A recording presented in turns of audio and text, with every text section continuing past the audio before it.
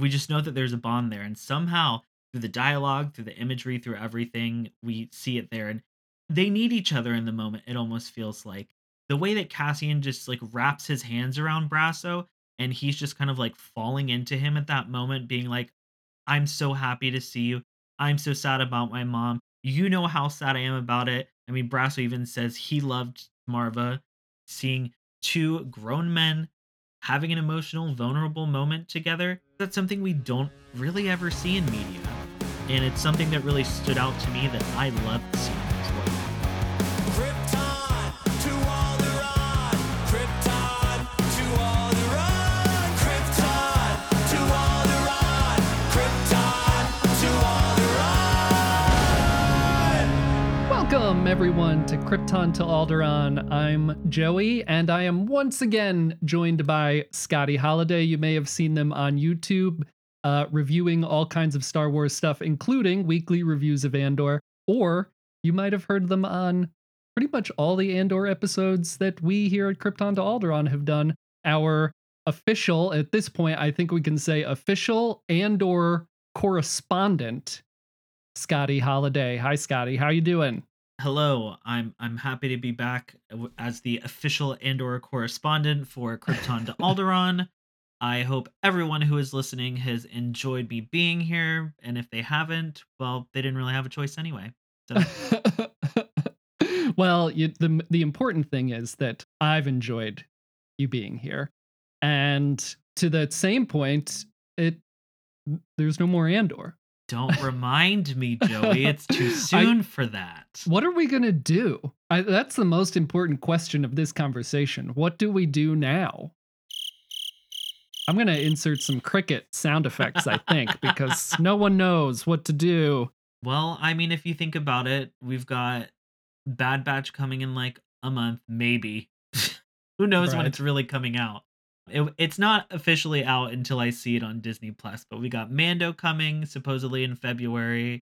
The Ahsoka series is supposedly coming out next year, so we've got plenty coming. I'm gonna Mm. enjoy the calm before the storm that is Star Wars on Disney Plus 2023. I guess that's true. It brings up like whenever all this stuff gets announced, inevitably the question that always gets asked is, are we going to get burnt out? Is there too much Star Wars content? Which I'm always kind of like, if you don't want it, don't watch it.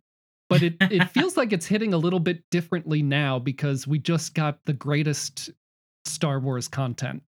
Oh, yeah, and everybody is already comparing Andor versus everything else that's come out, like, before, and then, of course, I mean, it's inevitably going to be, well, how did The Bad Batch shape up with Star Mm, Wars Andor, Disney Plus's greatest Star Wars thing yeah. since Rogue One?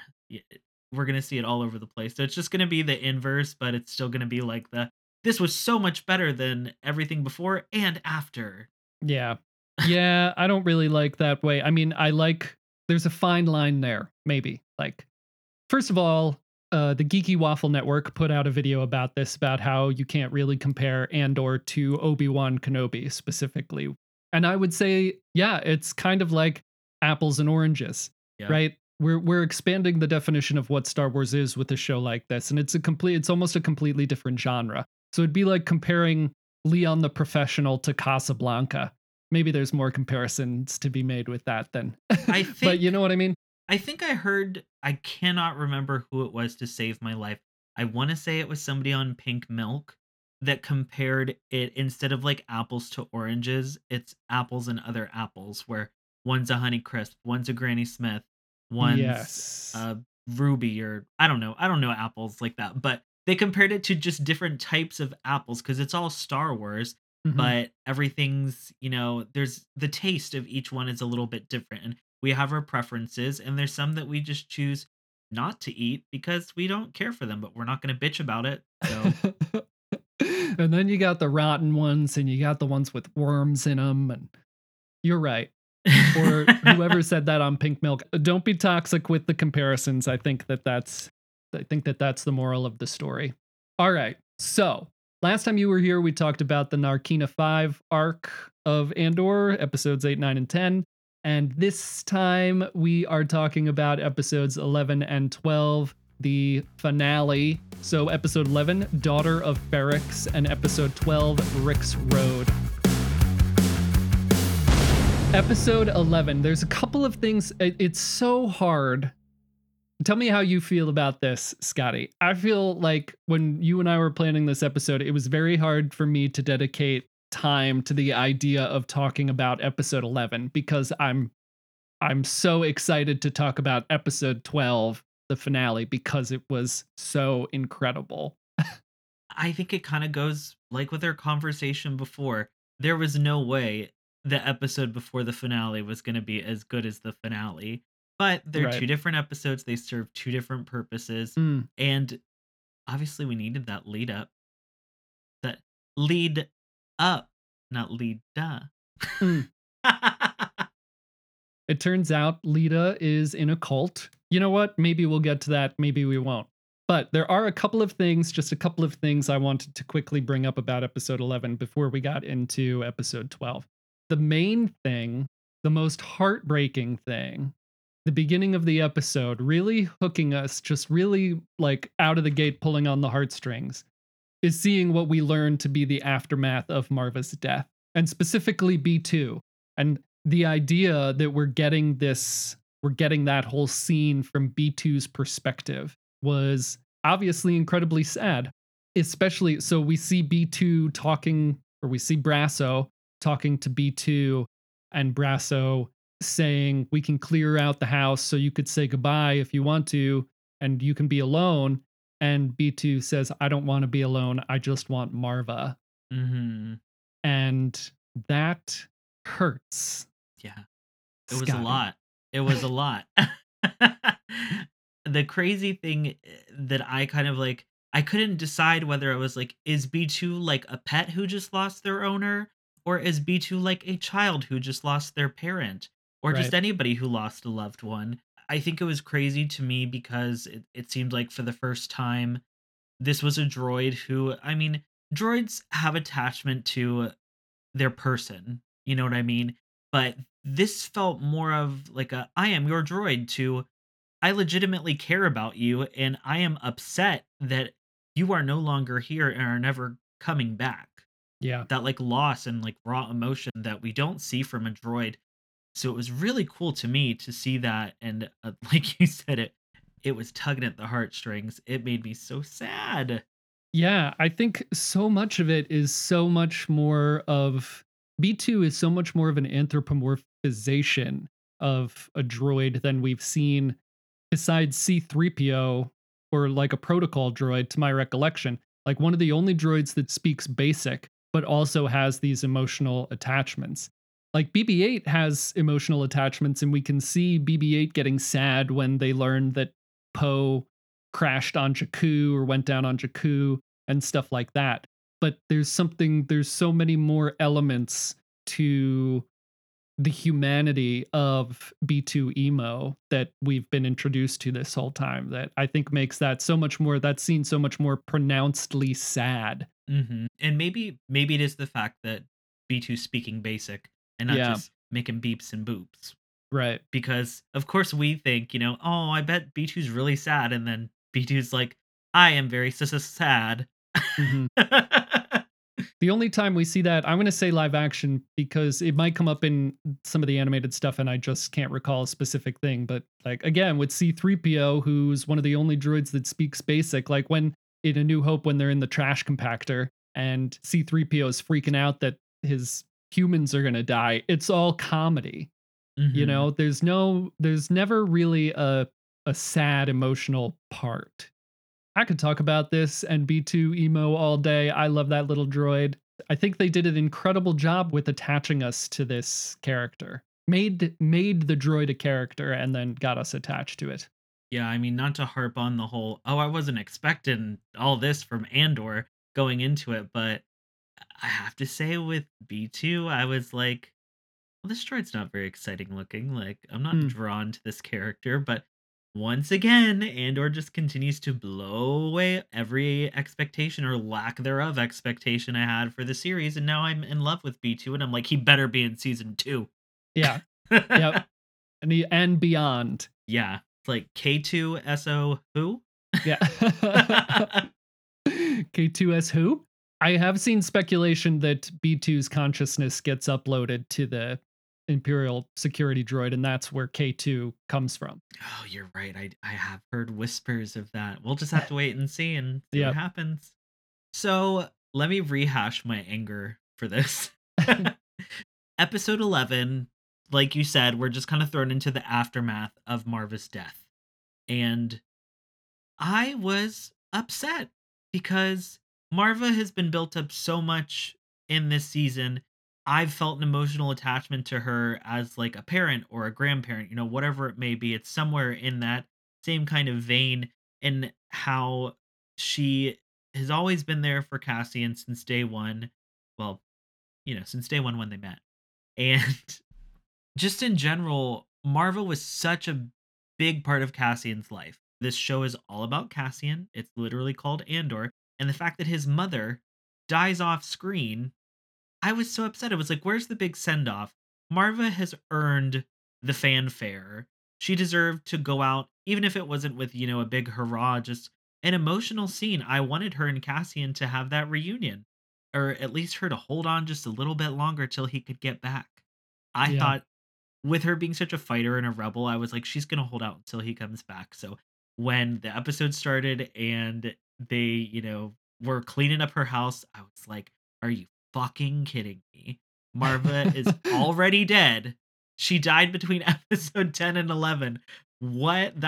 This doesn't fit with my fantasy for this series. Yeah. So I was very upset about that, and I say I was angry. I wasn't like angry, but I was like, I wish we would have been able to see that, and I'm bummed we didn't really get those final moments with her. Yeah, it's a lot like when how to say this without making it too serious. It's kind of a lot like when someone passes away and you can't be there.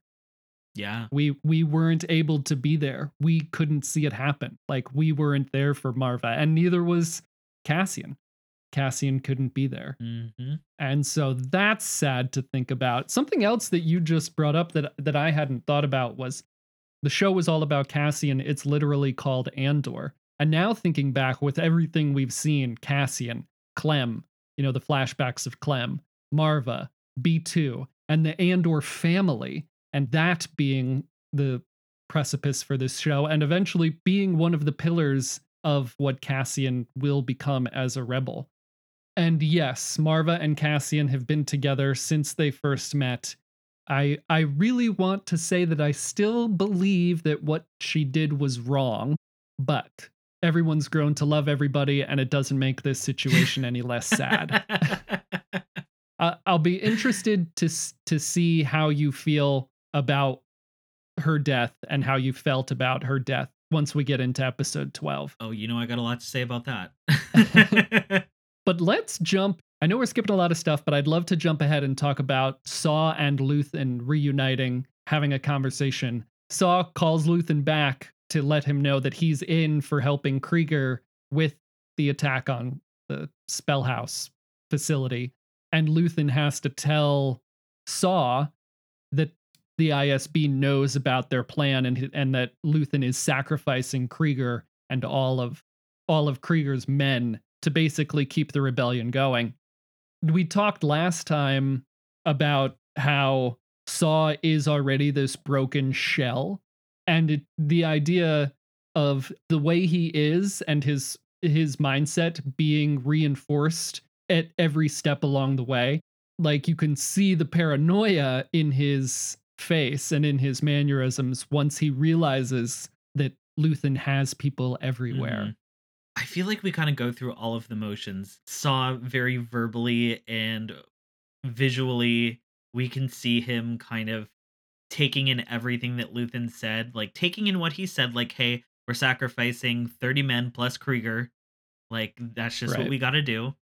And then Saw being like, oh, well, you've got people all over.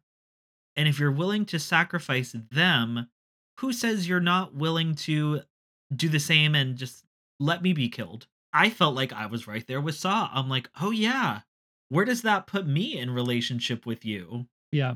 Where do we all stand? And that was the big thing when he first talked to Luthen was like, Luthen kept trying to push the "we need to come together" saw, and now this is literally the complete opposite of, "Yeah, we're getting rid of this guy because that's just what's gotta happen." Hmm. It's just like, we're trying to come together, but, this group is still expendable. It's like, how do you make that decision? And I think that's what we see Saw literally going through the motions of being like, "Who's to say I'm not expendable next?" Right. And almost a step further of Luthen wouldn't let Saw be taken alive because Saw has seen his face their friends. Where Krieger, Yes. he's only been in the room with Krieger a handful of times, and but Krieger didn't even know that he was there. He doesn't know who Luthen is. But Saw and Luthen have a relationship. So Luthen would have to make sure that Saw wasn't in danger of getting captured. And Luthen would be the one to pull the trigger before the Empire. Right. Right. Ah, I think we do end up seeing a little bit more remorse. And Luthen even says, I thought I was doing the right thing, but now I'm starting to question it, or something like that. And like every time Saw says 30 men, Luthen says plus Krieger. So he's definitely, it seems like he's definitely reflecting back on it and maybe definitely. having some like qualms with the decision that he's made to send these men in to a massacre. Yeah, I mean, just like he says in there, he's like, "Well, I was sure about it before, but I don't know about now." Right. It's like he's rethinking this as, and not to compare this to being in therapy, but like sometimes when I'm saying things to my therapist, I don't even need her to respond because I'm like, "Oh God, now I understand why I did that," or like, "Oh God, is that what I was really thinking?" And we see Luthen, it's kind of the same thing where Saw's questioning Luthen's judgment, and as Luthen's telling him, he's like, "Oh wait, maybe this is not the best way to go about this, but I'm already committed to it." Yeah. Leaving that scene, I think we need to talk a little bit about how cool Luthen's ship is. Oh yeah, it comes with all the bells and whistles All the bells and whistles. I please sell the Lego set before Christmas. with the lasers. Yeah, yeah, with the Darth Maul dual lightsaber blade lasers. Anyway, so as Luthen is leaving, gets a call from Clea. They talk in code about finding Andor. It's pretty cool. And then he gets tractor beamed by this Imperial ship. And we see all the bells and whistles that the Fondor has, which I thought was so cool. The way that it anticipates the tractor beam or maps out the tractor beam and has like the things that pop out of the back that destroy the satellite dish to destroy the tractor beam. It's probably, I think it's the coolest ship we've seen in Star Wars in a while. Like, is it cooler than the Razor Crest? Yes. Or yeah, right? Yeah, it's cooler than the Razor Crest. Even in universe, anytime Luthen pulls out one of those tricks, whoever it's against, or even I think Cassianus is like, I didn't know I've never seen a Hallcraft do that. And Oh it's got yeah. all these little tricks there that I feel like are aftermarket that either Luthen's installed or somebody's installed, but it's so corny to say, but it's the ship that keeps on giving. Oh yeah. You see it do one thing. He's got his whole closet in there to get all dolled up for Coruscant. He's got lasers that shoot out the side of the ship. He can destroy a tractor beam. It's like, and on top of that, as I keep pointing out, it has a built-in Alexa Mm, or built-in Google Assistant, whichever is your favorite. yep. And it can do anything, pretty much anything that Luthen asks and get him out of any situation. Yeah. It's the ship that keeps on shipping and has a closet. A walk-in closet. How about that? Imagine the refresher. Mm, imagine it. It's a full refresher, not some bullshit 3/4 refresher. Yeah. Listen, I just renovated a house. Do you think he has to? Do you think he can keep it? Do you think now he's going to have to get rid of it because the Empire like has a log of the ship? Well, he got that code from Alderaan, Right. so I think that masks him enough. I mean, the ship hides all its fancy tricks, so I think he can get away with it. Maybe that's something we're gonna see him have to deal with in season 2. They've got his voice. Many people have pointed out they could have his voice on recording now to help identify him, and they know what his ship looks like. So, Cyril says, I heard his voice, I'd recognize it.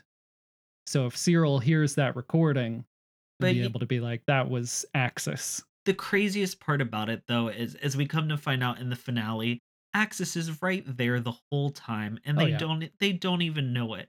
How are they gonna say, "Oh, the ship we stopped, maybe it's that Axis." The people on that ship don't even know about Axis. They don't know about True. Cassian Andor. So I think it's just with the Empire being so big and thinking so little of anybody underneath them, it could possibly just fly right under the radar. Very true. Fly right under the tractor beam.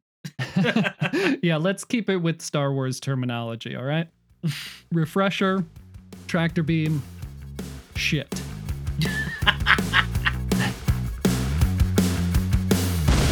You know what? Let's all go back to Ferrix. Along with everybody else, you and me, we're going back to Ferrix for episode 12, the finale, Rick's Road. I'm taking Rick's Road straight into town, all the way.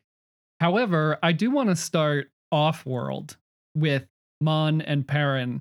I just want to talk about this scene because I loved it so much. And we're seeing like some espionage tactics get worked in here. Mon and Perrin are leaving a party and she's already in the car and he comes out. Mon tells their driver, Cloris, that they want privacy. And she starts to imply that Perrin has been gambling again, insinuating that he has a gambling problem, and goes after him like, you can't do that here. If you're going to gamble, go to Canto Bight. And really getting upset. And we know that Cloris then is listening to their conversation. And I have a theory about this, but I want to hear what you think beforehand. But it was just so cool to see that that's where Mon Mothma is at. She knows the Empire is spying on her. She said they have spies everywhere. She knows that they're listening. And so she's trying to trick them into thinking that that's where their money went. She knows that they're looking at Chandrillan accounts. So they're putting all these pieces together, and she's trying to sleight of hand get the Empire to look in Perrin's direction for it. Yeah, even when Cloris reports to Lieutenant Blevin, Blevin makes the comment of, "Oh, this makes sense. She's been making a lot of weird, banking moves lately." So Right. they're feeding right into it. But if you really wanted to hear what I thought happened, which was not right, I was so off when I watched the episode again with my best friend. She was like, "Oh, I love how Mon's, playing this on Perrin, making them think that, getting the Empire off her back and blaming it on Perrin's gambling, that he probably isn't doing it all." And I was like, "Oh, well, that's not what I got out of that scene." I'm the one who's reviewing Andor on YouTube. She's just, the casual audience watching. So I was like, "Oh, well, I thought that Perrin was gambling and somebody told Mon, and she is upset because this is going to make the Empire look more into her banking because he's going to be doing stuff that she's not thinking to cover up, and it's going to take away her money to give to the rebellion." Mm. So that's where my mind was, which was completely wrong, and I have been enlightened by you and by my best friend, and when I talked to the Wayseekers about this. So I'm just owning it. I was wrong, and I feel dumb, but I now know what she was doing, and I love her for it because it's so smart. It's so smart to be like, "Yeah, that's my shitbag husband with his gambling addiction," and it's just another piece of her plan. She's like, "Well, if the stuff with Davos Golden doesn't work out or I can't get a loan to cover this up, well, then I'll just blame it on my husband's gambling problem."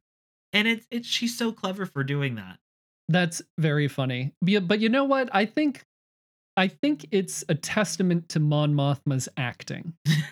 She's hamming it up in that scene. She's got teary eyes. She's making you believe, and she's making Cloris believe that Perrin is really at fault here, Yeah. which I love. Unfortunately, I guess in that scene, I am Perrin. I didn't Hmm. want to leave the party. I wanted to keep drinking and having a good time. And my friend or significant other was like, "Come on, bitch, we gotta go." And then I'm like, so I'm drunk and I'm like, "What are you talking about? I'm not gambling. I'm not." Yeah, so she fooled me too. So good Hmm. on Genevieve O'Reilly and good on Mon Mothma. Yep.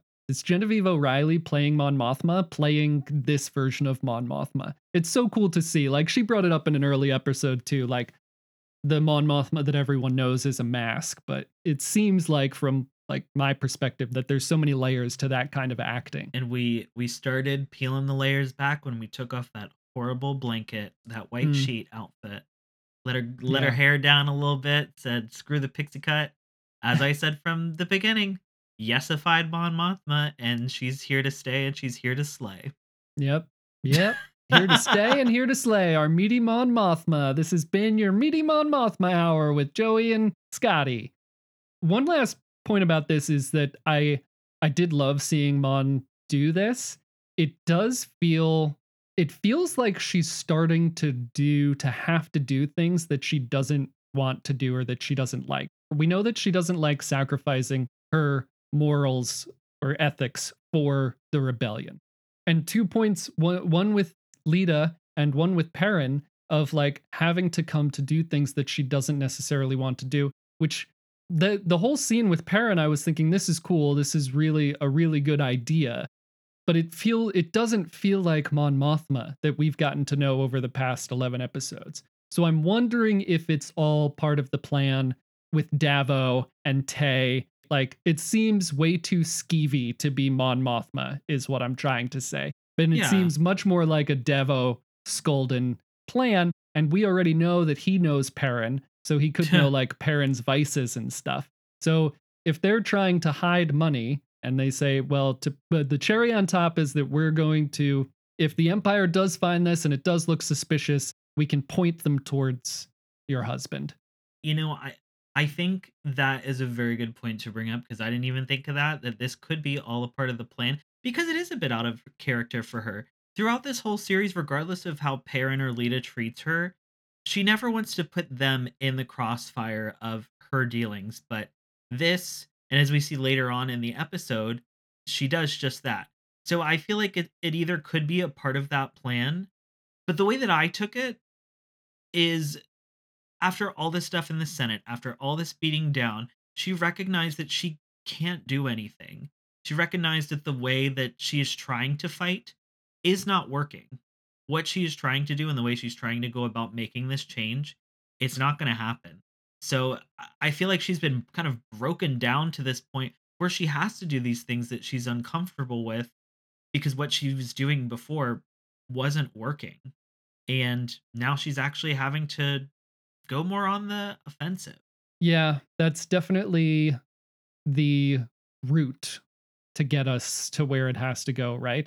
I was just hoping so much that with Luthen and with Saw and with that type of rebellion and with her confronting Luthen about, you know, not wanting to do certain things because it will hurt the people of the galaxy, that she wouldn't get that beaten down. But I guess it's like you're saying, probably the reality of the situation and the way that it all works. I mean, she even says in episode 11 to Vel, she has a drink in her hand because she's so stressed. And throughout the series, she was never really drinking. Yeah. Like she in one of the episodes, she was walking around with a drink and then handed it off to one of the assistants.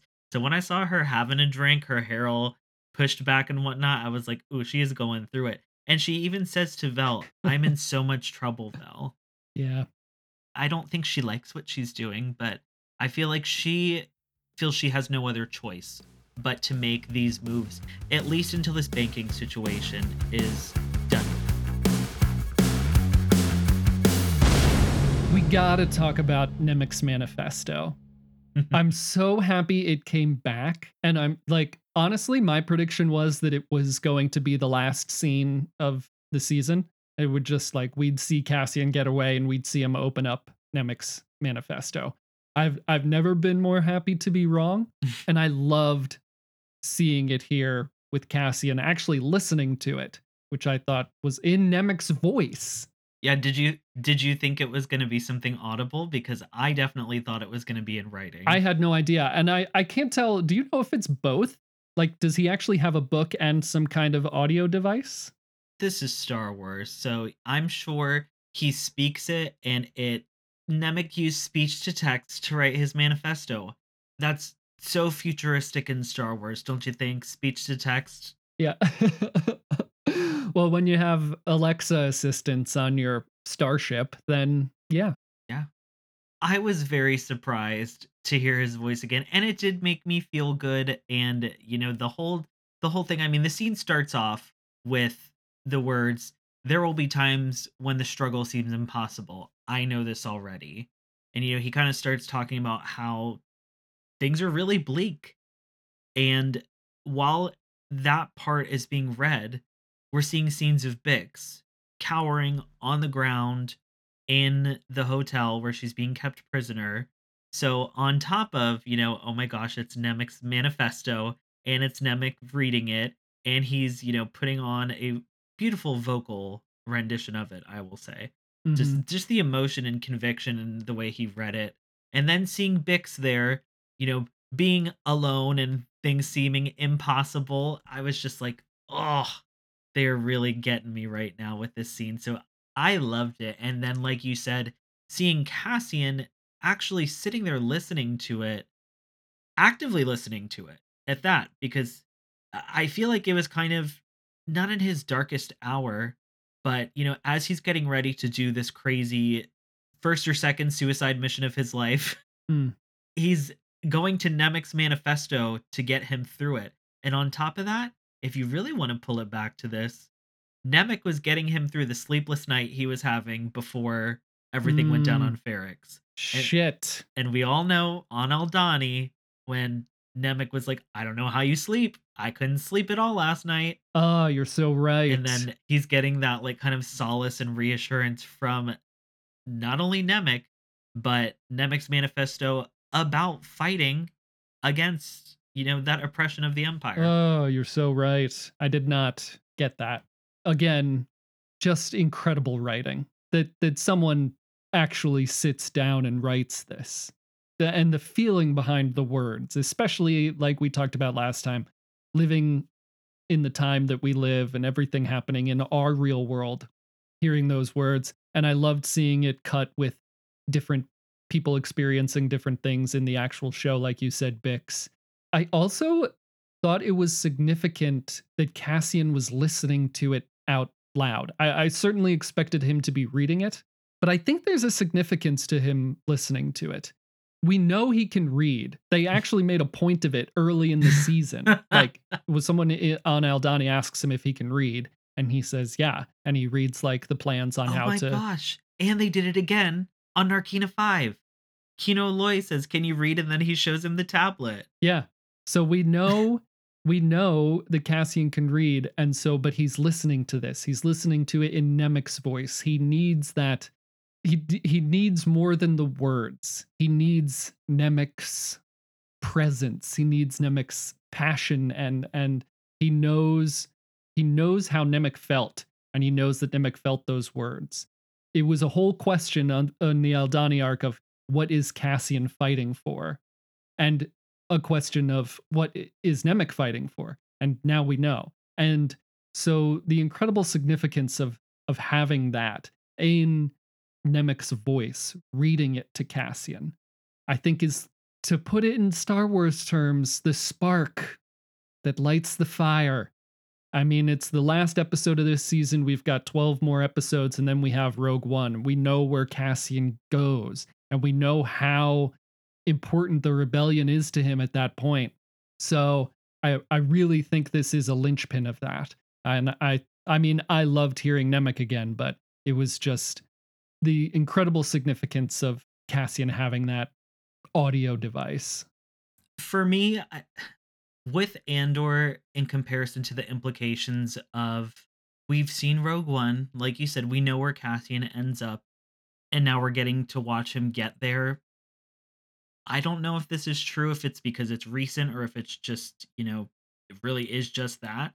I feel like this is going to have so much more of an impact on how I look at Cassian as a character compared to other prequel series or other series where we've explored a character earlier in the timeline, and then, we see them in one of the larger movies.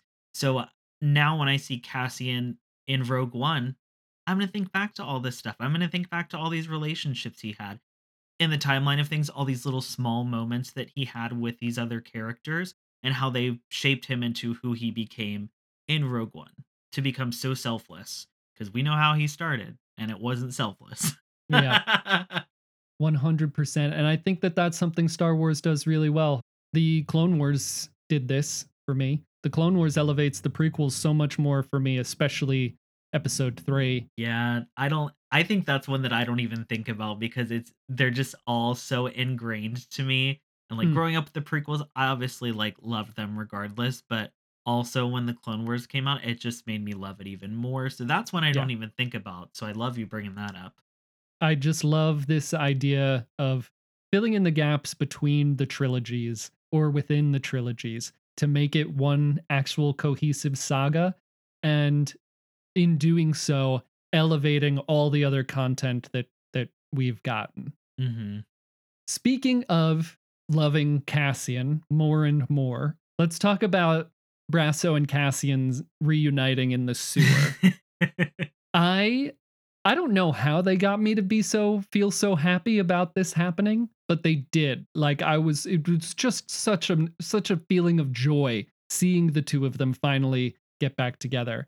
And somehow they've instilled in me that there is this bond between them, this incredible friendship between the two. And we've barely even seen them on screen with each other, which is ridiculous. But the whole sequence of Cassian blaming himself for Marva's death, not being able to be there, and then Brasso relaying Marva's final words, you can be an unstoppable force for good, and that she loves him more than anything he could ever do wrong.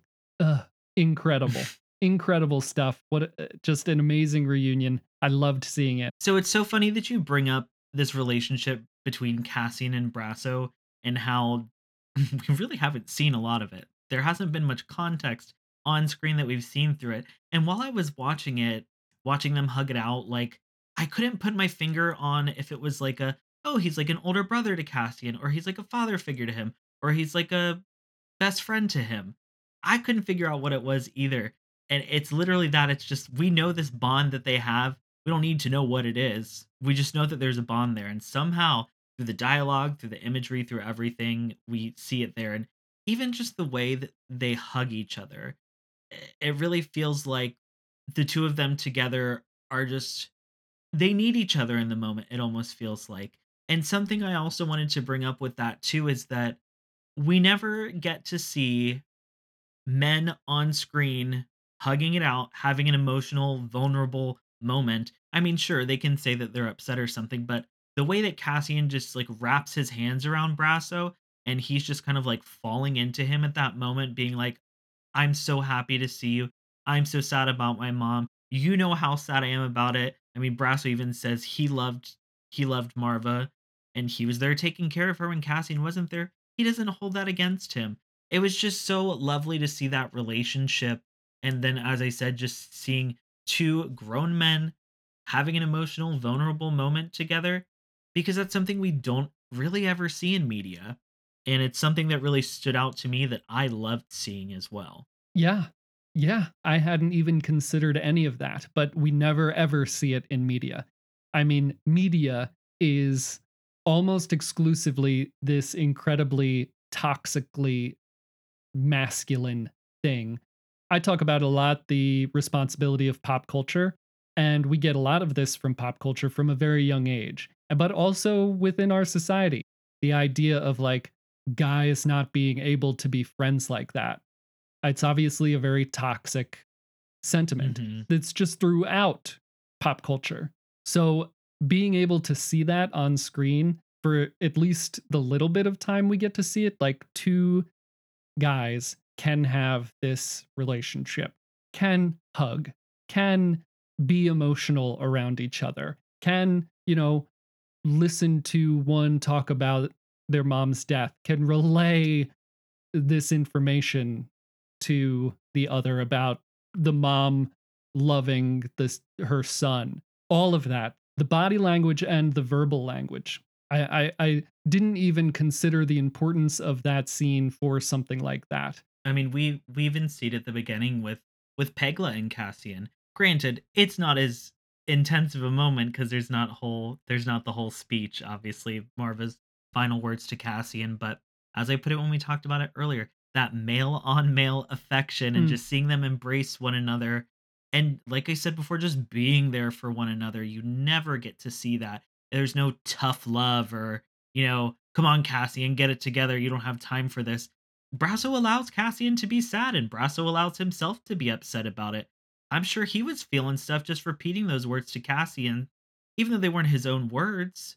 I probably I mean, I got emotional during the moment. I probably would have started crying if I was the one there telling Cassian. yeah, it's very emotional. I mean, this is just something we need more of in pop culture. The idea that guys can be this for each other, that it is okay to show emotion, that we can hug, that all of this is okay, that people can be friends like this. Let this be like a stepping point for pop culture at this point. Hopefully, it shows people out there, it goes against the grain of what we've seen all these years and starts to let people know that that's okay. I just appreciate you talking about it too and recognizing it because, yeah, the queer person can talk about it, you know, as much as I want to, but it's not going to have as much of an impact of somebody who's not a part of the queer community, who's just an ally or straight and cis and, whatever outside of that. Also being able to recognize it and being like, yeah, this is okay. So thank you for that. Oh, yeah, absolutely. I think we need to talk more about it. And maybe it falls into another political element of this show that we need to talk more about, that hopefully this show sparks more conversations of. You and I have talked a lot about the incredible writing of this show and the incredible speeches. Nothing prepared me for Marva's speech. Nothing. A lot like Nemec's manifesto, it's just incredible to me that someone wrote this. That Hmm. someone actually like thought up these words and put them down, and that it was delivered in such a way that it inspired the people of Ferrix, and it inspired me. It has been a long time since a movie or a show has made me feel so passionate or righteous. You ever see a movie and you leave the theater and you're like, I'm ready to fight. I'm ready to kick some ass. I'm ready to go be Batman. It has been a long time since a movie or show has done that for me, and this did that for me. Yeah. And I loved it. It's Mm. so good. It's just so good. But I also want to know how you felt after watching this about what you said about last episode, how you felt when she died off screen. So all that frustration that I had of not seeing Marva's death and just seeing the aftermath was totally redeemed with this episode. This was literally the send off that I wanted for her. I wanted this grand moment. I knew she had something to say. I was just like, how are you not going to give this moment to Marva before she goes and leaves us? And this moment was everything and more that I wanted for her final send off. And it was so true to the character. Mhm. And like you've said, the words that she was speaking, they spoke to the people of Ferrix, and we obviously saw how that ended up. But it was universal. It spoke to me. It spoke to you. I was ready to, fight the government, fight the fascists. Like I was ready to go. After I have a little cry, because there was a lot of emotions in this episode, then I was Yeah. ready to fight. And it was just so crazy. The one line that I loved from the speech, after she kept saying, "We've been sleeping all this time." My favorite line too was, "The Empire is a disease that thrives in darkness. Mm, It's never more alive than when we sleep." And then, yeah. she follows it, like you said, with "And if I could do it again, I'd be up early and be fighting these bastards from the start." I was just like, "Yes, Marva." Like, I'm not gonna lie, I just got a chill just saying it out Me loud too. now. 100. I'm not gonna lie. Me Just too. thinking of that moment, and something that I saw that I have to ask you about is fight the Empire versus fuck the Empire. Oh. See, I So have not seen anything about this. so there is some question online where some people, were watching Marva and they were like, it looked like she mouthed fuck the Empire, but that's not obviously what was said. They say fight the Empire. So, the internet does what it does. And there were people who pulled up articles from Tony Gilroy talking about how Disney let, him and his team do everything they wanted for the series. They didn't have any issues about anything. They weren't like, you can't do this, you can do that. They said anything they wanted to do. But there was one thing that they would not allow and changed for the finale. Hmm. So people are speculating that she was going to say, fuck the Empire. How do you feel about that? Do you subscribe to that idea? I think it makes sense that might be what Gilroy and the team were talking about, but I don't know how I feel about it. Like, I really like those last words of fight the Empire. I don't know how I would have felt if she had said fuck the Empire. And I don't, in the alternate universe where that happened, I'm sure I'm very annoyed at all of the people who have latched onto it and make fun of it and make memes out of it and joke about it. And they can't give us shit and fuck in the same season of the same show. And bastard. And bastard. That's like Marva's go-to. So I don't know. How do you feel? Do you think that would have like changed it for you or felt more powerful? I think it would have changed it a lot, but not in a better way. Mm, I think fight the Empire while fuck the Empire sounds right up Marva's alley. I could see that woman saying fuck the Empire all the time. But fight the Empire, fuck, it's a cuss word. It's obscene. People hear that and, oh no. But while it has that to it, fight the Empire is that's what was needed in that moment. That's what she was telling the people of Ferrix to do. yeah. And in doing so, she wanted to fight the Empire and she was telling them to fight the Empire. So I think fight the Empire just it had so much more weight to it. So if that is the change that Disney made, Disney did good on that one. First good decision they've made in a long time. Oh, people are gonna get mad if Disney was the one that chose that. Can you imagine the discourse? I just feel Mm, like, oh, well, you want to complain about Disney Star Wars? Well, remember when Marvel almost said fuck the Empire? yeah. This is a very funny thing that people have latched onto. Yeah, I do think that her telling them to fight the Empire is the more powerful of the statements. In an alternate reality, like you said, there's a finale where there's a piece of Star Wars media where the word fuck is said. But Yep. we're not in that reality, and honestly, yeah, fight the Empire. As much weight as fuck can carry, fuck carries a lot on its own. But those three words of fight the Empire at the end of that speech carried so much more than one fuck could carry it all. Yeah. There were no fucks left to carry. No. So the speech was great and all, but it also gave Cassian a chance to be there, to see her in her like you were saying, it felt so wrong that she died off screen, but now Cassian got a chance to see her one last time. And I want to ask you about this scene because it really affected me. And in fact, during the Pink Milk live stream, I said it was my favorite moment. And I want to know what you think. So when Cassian goes to rescue Bix and he sneaks in through the sewers, which I'm pretty sure is what Marvo was clearing out in an earlier episode to make sure that the rebellion could use them. So that came back and I loved that. But he gets to Bix because all the Imperials are outside dealing with the mob. And Bix says, Marvo was just here. And Cassian said, wasn't she great? And that's the scene. And what I said in Pink Milk was that I've really focused in on these little scenes throughout the series, like these little but extremely impactful scenes. And that was the one in this episode. But it was so, I mean, that's the part that really got me choked up. I loved that scene a lot.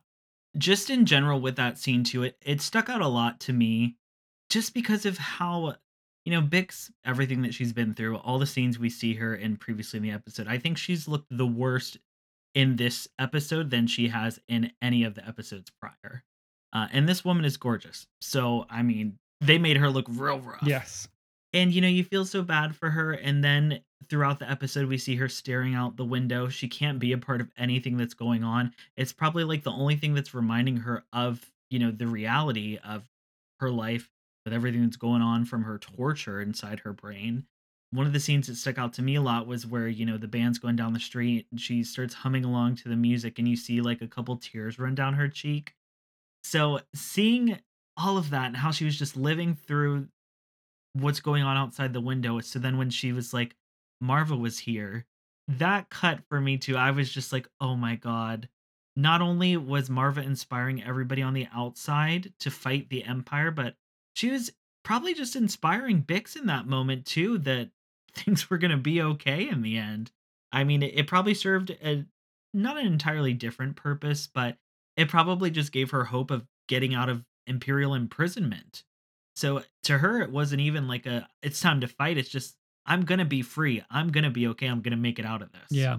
So I loved that moment too, and the fact that, throughout the whole thing, Cassian's being so selfless and going to rescue Bix instead of just trying to make sure he makes it out okay.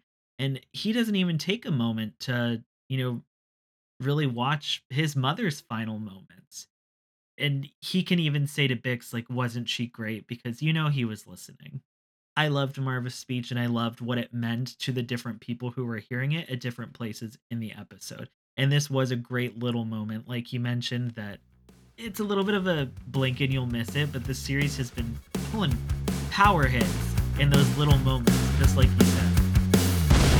At the end of Marva's speech, Captain Tigo, the guy on Ferrix who just wants to be prefect, knocks B2 over, and that incites the mob, most notably Brasso, who kicks him in the chest and then hits him with Marva's brick, which there has never been a more cathartic scene than that. I mean, Tony Gilroy said there was no fan service in this series, but I think that was a moment of fan service. I'm pretty well serviced. Yeah. Just incredible. And so that starts this kind of chain of events of these Imperial officers getting knocked down and having to scramble for their lives. Most notably, next being Deidre Miro, who gets hit in the head with a rock. And then the people of Ferrix are very quick to be on her and trying to drag her away. And there's something there about the power that the Empire thinks that it has as a whole, while having very weak footing in the people that are running it on the ground. And it was great to see them get knocked down, and it's great to see the Empire get hurt that way, because you get to see the chinks in the armor, you get to see the flaws, and the flaws being the people that are so confident in their power that they don't realize that they don't actually have power until it's showed to them with the back of a brick to the face.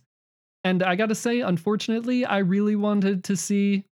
I mean, I know I said it last time, I don't advocate violence, but at this point, she tortured Bix. We've really seen her be a horrible human being. And I kind of wanted the people of Ferrix to maybe have a little bit of justice. I guess I shouldn't call it justice, but Honestly, I think we can bring it back to Nemec's lines in his manifesto, where he says the imperial need for control is so desperate because it's so unnatural. Tyranny requires effort, it breaks, it leaks, authority is brittle, and oppression is the mask of fear. Once they're knocked down, all that fear comes forward. They don't have that mask anymore. I mean, even before anything happens between the Empire and the people of Ferrix, when the funeral starts early, Captain Tigo literally says, I want everything out here. Show of force immediately. They're all about they've got to show this big bad presence, but when they're knocked down and taken out of the Empire being this all powerful, mighty, establishment, they crumble. I mean, we literally watch Captain Tigo crawl on the ground back behind Imperial lines to safety. We see Dedra try to do the same thing after she gets hit in the head. She loses her blaster and she is just crawling on the ground, just trying to get back to that blaster because she knows she is nothing without that power that she sees behind, I am an ISB supervisor. Here is my blaster. Like, she has nothing behind all of that. It's like if you take off her little Imperial uniform, put her in civilian clothes, she's a person at the end of the day. Captain Tigo is a person at the end of the day. The Empire is an establishment. These people just keep it going or keep the propaganda to the people and that oppression and that fear. So when you take all that away, they're nothing without it.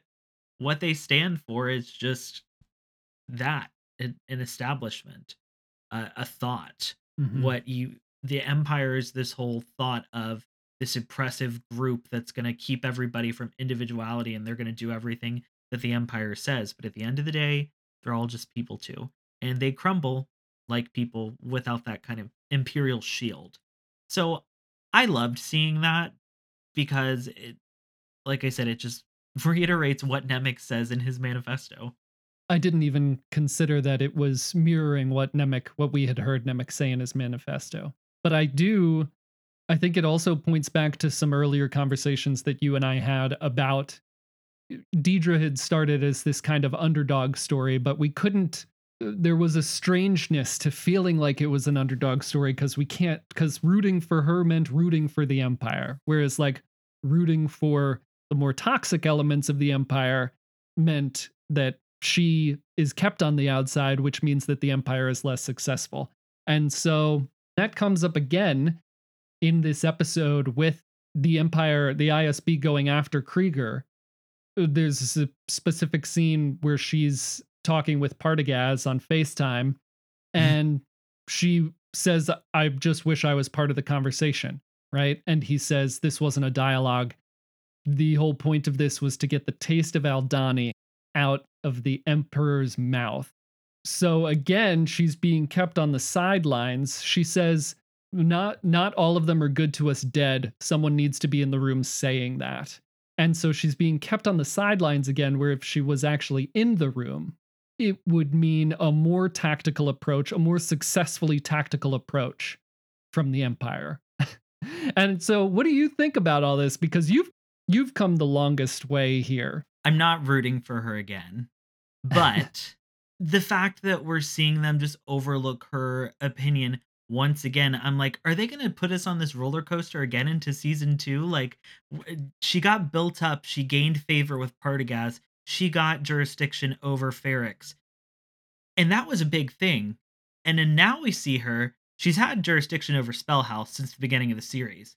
But being the supervisor with jurisdiction over Spellhouse, and they still didn't include her in their attack, against Krieger. They just killed all his men and they didn't even allow her to be a part of the conversation. I'm like, they're putting her in this kind of underdog situation again. And I just think it's so crazy. I'm not ready to deal with this again because I can't like her anymore. And I don't. Like you said, we see what she's done to Bix. We see how she tortured Salman Pack, the shop owner. And it's something interesting to see that she's being put in this position again with these Imperials where they're just overlooking what she wants to do. And I have to wonder again if it's this whole, she's a woman and they're just a bunch of men and they think they're better than her and that her opinion doesn't matter or doesn't make as much sense. When in the end, Partagaz tells her, you want to make this better? Find Axis. Like, you want to do your job? Go and find Axis. But by killing all these people at Spellhouse, they have nobody to get more information from. So they've just made their job harder, all just to, repeat what we said earlier, just to show this force, show their power. Yeah, with absolutely no tactical mindset, absolutely no thought on winning the war instead of this one little battle, just because they're afraid of the Emperor, They need to get the taste of Aldani out of the Emperor's mouth. So that right there removes any tactical decision making from the entire process. And yeah, she would be there to advocate for the other side of that. And she's not. And yeah, Partagaz shot himself in the foot, but I guess it's good she's not there because we don't want them to win. Little do they know, Axis is right there on Ferrix. Yeah. And like you just said too, Luthen's fighting a war. The Empire doesn't see this for what it is. They see this as little pieces of insurrection and pockets of fermenting, as stupid Sergeant Mosk points out in like the first arc of the series. Yep. They don't see it as anything more than that, but the rebels are getting ready for war. Yep. We're seeing that in all these little pockets, and that's what Marva does with that speech on Ferrix. Yep. She ignites the fight. She is the spark. So I want to talk about the very end because I think it really shows Cassian's full development, a complete 180 from where he was when we met him at the beginning of this show. And not a lot of time has passed, but I think it's worth bringing up. So Cassian gets everyone on the ship to get away, but he doesn't go with them. And he's on Luthen's ship. He's on the Fondor when Luthen gets back to his ship. And Cassian tells Luthen to kill him or take him in. The last time Cassian was on that ship, the most important thing to Cassian was self-preservation. He said he would rather live than go up against the Empire. And he just wanted Luthen to drop him off wherever. He didn't want to go and fight. He didn't want to go to Aldhani. So to see this now, to see this version of Cassian now, once again on that ship, sending his friends to freedom, I felt a little bit of like, he's there, his mom just died, he sent his friends away, he might feel like he's got nothing left to live for. But he's made the sacrifice. He's willing to sacrifice himself for his friend's safety. And that's the perfect cap. As great as all the other scenes we've talked about in this episode have been, that's the perfect cap to this first season. Seeing that version of Cassian come out, be the last thing we see. It's just like we mentioned before. This is one of those little moments that does so much. I mean, I kind of got the same thing when Cassian went in there. I was like, he's lost his dad, he lost his mom, he almost lost his friends in that battle, but he made all these selfless sacrifices and he got all the people he cared about to safety. So at this point, he's kind of done everything he needs to do. He's, I guess you could say, in the, vein of Star Wars, he's redeemed himself. It's all come full circle, and he's like, kill me or take me in. And part of me felt like, just like you said, if that was the end of it, he did everything that he needed to do for those people. Mentioning self-preservation, all he wanted to do was live before, and now he's taking a chance that he could die, but Yeah. at least he knows all the things that he's done, and I think he recognizes how far he's come as well. Yeah. You can't not recognize that as a person because it's been a big change. I think he recognizes that as soon as he said in the previous episode, tell her she'd be proud of me, when he's talking about Marva. And it's very much that I think exactly what you're saying. He might feel fulfilled here. His friends are safe. He's willing to die. He says, kill me or take me in. Both parts of the sentence, kill me, I'm willing to make this sacrifice, or take me in, knowing that Marva and Nemec want him to fight, and that he has to fight for them and for his friends. Yeah, Luthen gives him that little smile in response, and I was right there smiling back. Yep. I just thought, oh, this is so perfect. This is a perfect way to end this. He's taken that step forward. Yep. Half a second of happiness in this otherwise sweaty palmed edge of my seat. We finally got that hope, that we'd been waiting for. We finally got that hoe. That's what Luthen's thinking when Cassian offers his services. So that's the end of season 1 of Andor. Do you have a favorite episode or a favorite part or a favorite character? I already know what the answer to that one is. Surprise question time. Surprise Krypton to Alderaan question. You make this so hard for me. I'm sorry. Trying to find an answer is eating at me. On top of loving Cassian Andor and the expansion of his story, I gotta give it up to Mon Mothma. Surprise, surprise. Surprise, surprise. It's the Mon Mothma meaty minute, Mon Mothma hour. That's my vibe. That's what I want more of. Let's get the Mon Mothma show, spin-off. Disney loves spin-offs. That's the new thing. So she has been, there have been so many good characters in the show, but I have to give it to Genevieve O'Reilly. She's just blown me away with a character I didn't really care about at all before and am now obsessed with. Yeah. Yeah, that is true. Another thing that we touched upon way early that I completely forgot about was that we had no expectation for, no understanding what it could possibly be in the character of Mon Mothma. And now I feel like we've been robbed of not having her for so long. Yeah. I would say up until that speech, I would not have said Marva was my favorite character, but I think that post that speech, Marva is my favorite character. It was incredible. It got the most out of me of anything that's happened in the show. So I have to give it up for that.